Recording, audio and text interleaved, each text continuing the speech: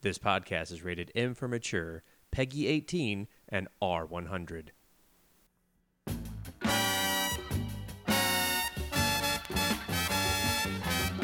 And everything I know, I learned from Frank Miller. And everything I do as fast as flash run, quarterback status, and then some.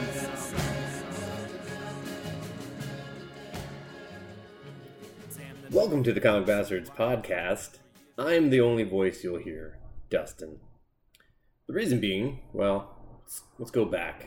Long ago, I had a podcast called the CBMFP. It started at the same time as I started Comic Bastards with my friend Kevin Beckham.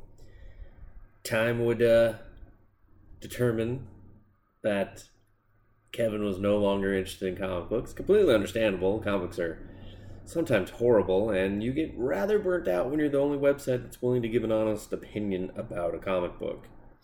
Flash forward to earlier this year, Steve and I started a new creation, the Comic Bastards podcast that you're currently, hopefully, listening to right now.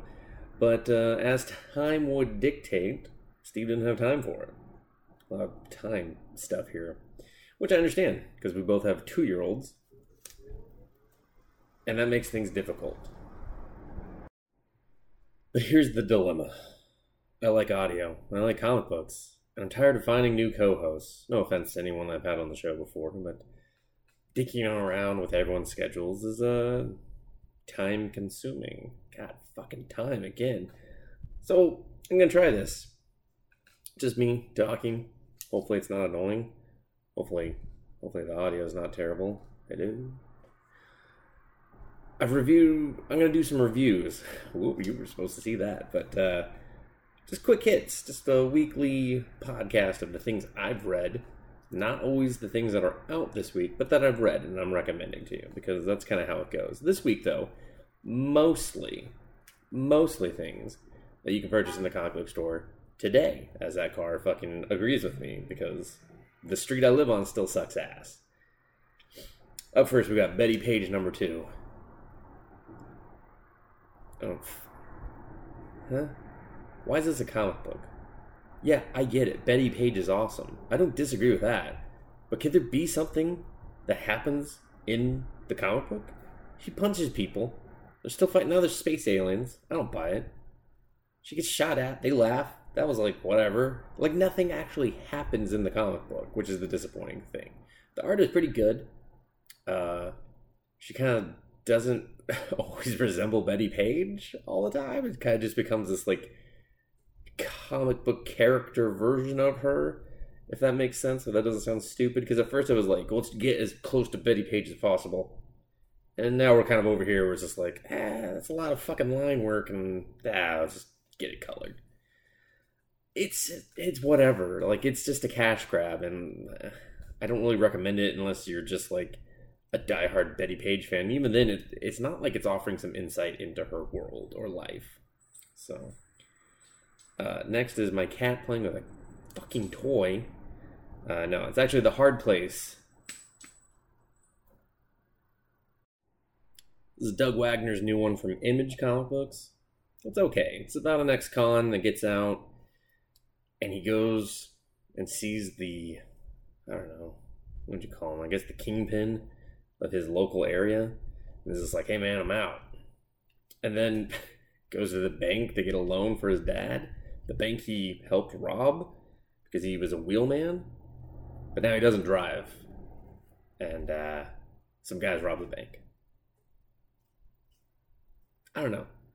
There was a lot of talking. The dialogue's not bad, but it's just a lot of talking. A lot of talking. I don't know if I particularly fell in love with the characters. The realism of his dad having like a heart attack or a stroke and only having one hand. It was just like, okay, so he's going to just go get a bank loan? At that point, I think you just go work at Target or something. I don't know. But it was just okay. I'm curious to see where it goes. The ending did not make me go, yeah, guys. It was just kind of like, oh, it's going to be thrust back into the life. And it did all this work to show that it wasn't going to do that, and then it did that. And it wasn't surprising. It was just like, why'd you fucking make me do all that? Just 10 pages. Get into this shit and go. Instead, it was like, we'll wait till the last page. Up next, I have Foul Language. It's based on the comic strip, I believe, by the same name. It's from the male perspective of parenting. So it appealed to me, because I'm a man. Stays home all day with his kid. It's funny-ish.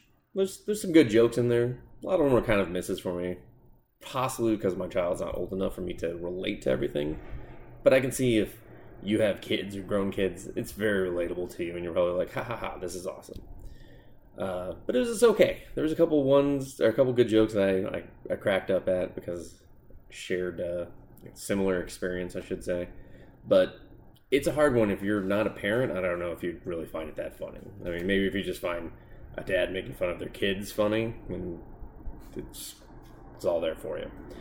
Nightwing, The New Order, #1.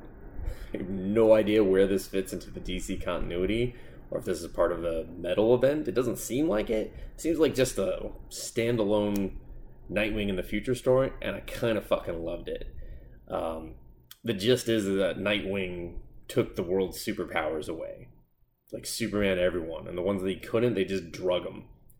And the ones that they can't drug, they lock them up like hardcore.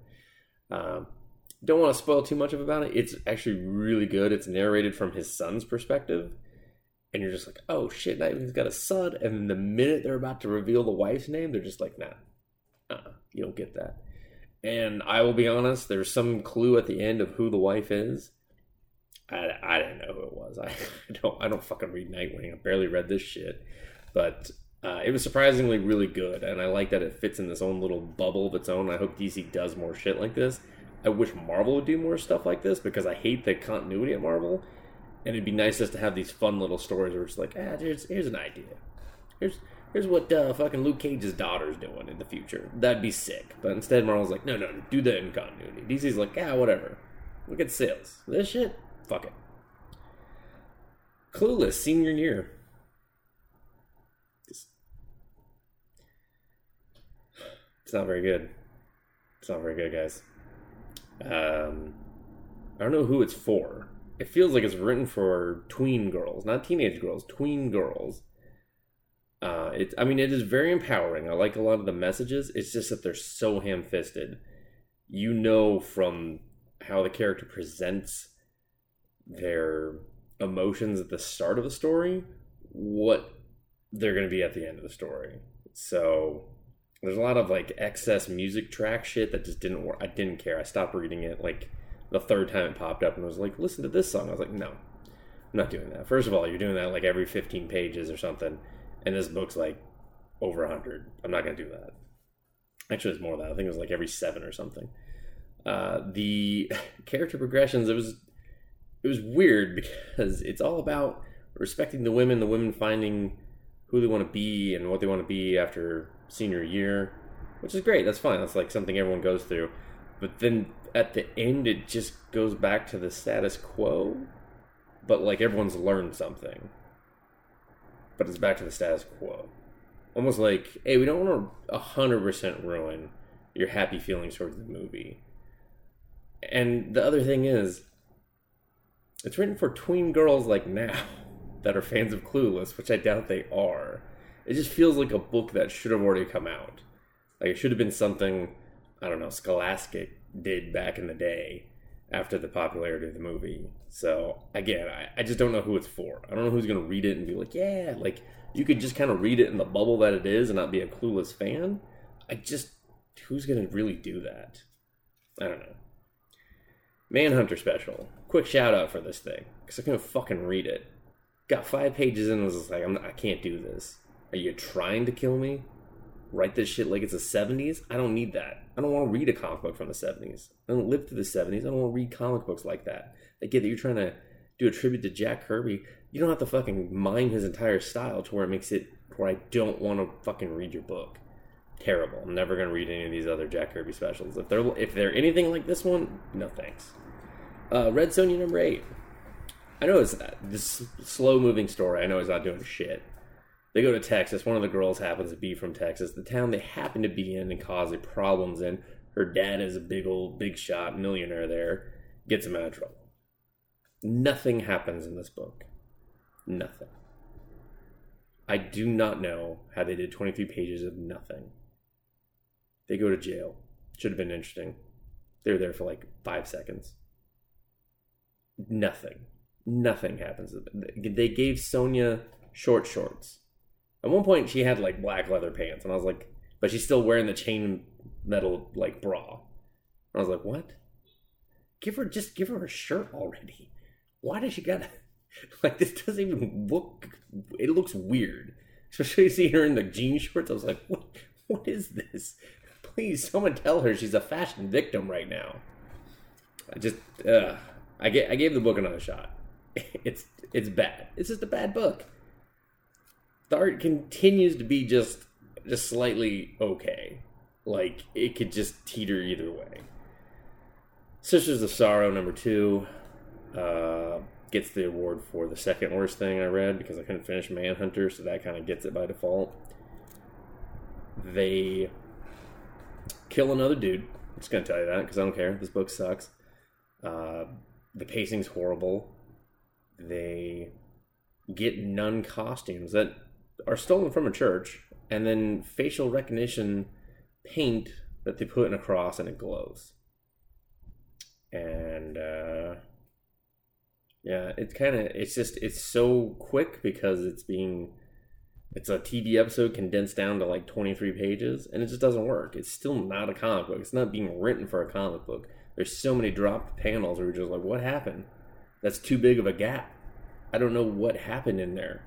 How can I understand the movement and the flow of the story if shit just jumps? War Mother number 1. It was alright. Didn't make me like go, fuck yeah, what's value got? It was a good start. There's just kind of not enough to know what's going on. They kind of explained the whole War Mother thing with like, there's a talking gun. He's like, I am her war son, and I am his war mother. And I was like, and that is weird that you guys have that planned out. The world's kind of weird. It's interesting because there's like these weird mutant things and they gentrify areas, which was kind of like, social commentary. A lot of it like laced on, but with like terminology we use today. And it was kind of in this weird bubble where it wasn't being used the same way, but there still was like they repurposed the words. And I found that actually to be really interesting. Because it's understandable for us, but it almost feels like children not knowing what they're saying, but still kind of getting it right. So it's interesting. The art was great. Love the art a lot. Not 100% sure on all the characters. They're instantly her like husband guy was like super annoying. I was like, it's all about me. I'm tired of living in your shadow. I was like, get the fuck over yourself. Oh, boo-hoo, your wife does all the hard work and has this badass gun and can kill everything. I'd just be like, all right, cool. And we'll play video games. Is that cool? Then frolic in the woods. I don't know. Learn how to farm. Then your people wouldn't be dying. You have all this time. She's doing all the work. Last thing I'm going to talk about is Batman is Trustworthy. It's a kid's book from the DC Land book. I've been reviewing all of these, and they're all pretty much about the same. They're all disappointing. This one uses Bruce Timm's art style for The Adventures of Batman and Robin. Not Batman the Animated Series, but The Adventures of Batman and Robin, the second series. They switched all the designs, and they all kind of sucked. The Joker with the weird eyes. Robin was like a little bit older, but you're still just like, oh, all right, it's the second Robin. He's a little bit older, and you're like, that's weird. And Catwoman's like a midget, and you're just like, oh, that's not cool. We don't use that word. And I'm like, whoops, fuck, sorry. She's like a little person. I don't know, whatever. It's the message is just so ham-fisted. Okay, I read a lot of kids' books over and over and over on the same day. I can recite you a book on the top of my head because I've done it so many times today. You know, my kid doesn't even need to see the book. Like this one, it doesn't have a good flow to when you're reading it to a kid, and the message is so ham-fisted of just like Batman is trustworthy and Batman is a stand-in for parents, but it never once makes that correlation to the child. So the child just, you're like, I'm speaking from my kid. He's going to just say Batman is trustworthy. He's not going to correlate it with adults in charge and parents and whatnot are trustworthy. And that's why the message just doesn't really work for me, because it's very much about, it hammers in Batman too much. And they had to put, after the first one of like Bedtime with Batman or some shit, they started putting in a checklist at the end that's like this and this and these are the points you're supposed to get, like if you've somehow missed them as an adult, but I guess to help you go over them with your kid. And that's just really, it's not a great story when you have to do that. The message should be clear enough for a child to understand. That's like the brilliance of most kids' books. You don't have to explain it. They absorb it and understand it. But if you have to go through a checklist at the end, then you're missing something. And even then, that checklist is like, God, this is just so ham-fisted with this crap. I don't know. That one's not out yet, so. Did you like this? I don't know. I guess maybe if you're watching the video, you might like it a little bit more, me just staring blankly at you, because I have nothing else to stare at. I'm not really going to edit much of this. I hope you enjoyed it. I'm just going to quickly do this. You know, it's not going to be a very long podcast. It'll probably be shorter. I just happened to get a lot of time before this week to just read a ton of crap. More crap that I'm not even going to cover because I can't remember everything I read. But if you do like this, let me know. If you don't, let me know too. But I don't know. I'll probably still do it unless like everyone's like, hey, I listened to this. It sucked. Please stop it.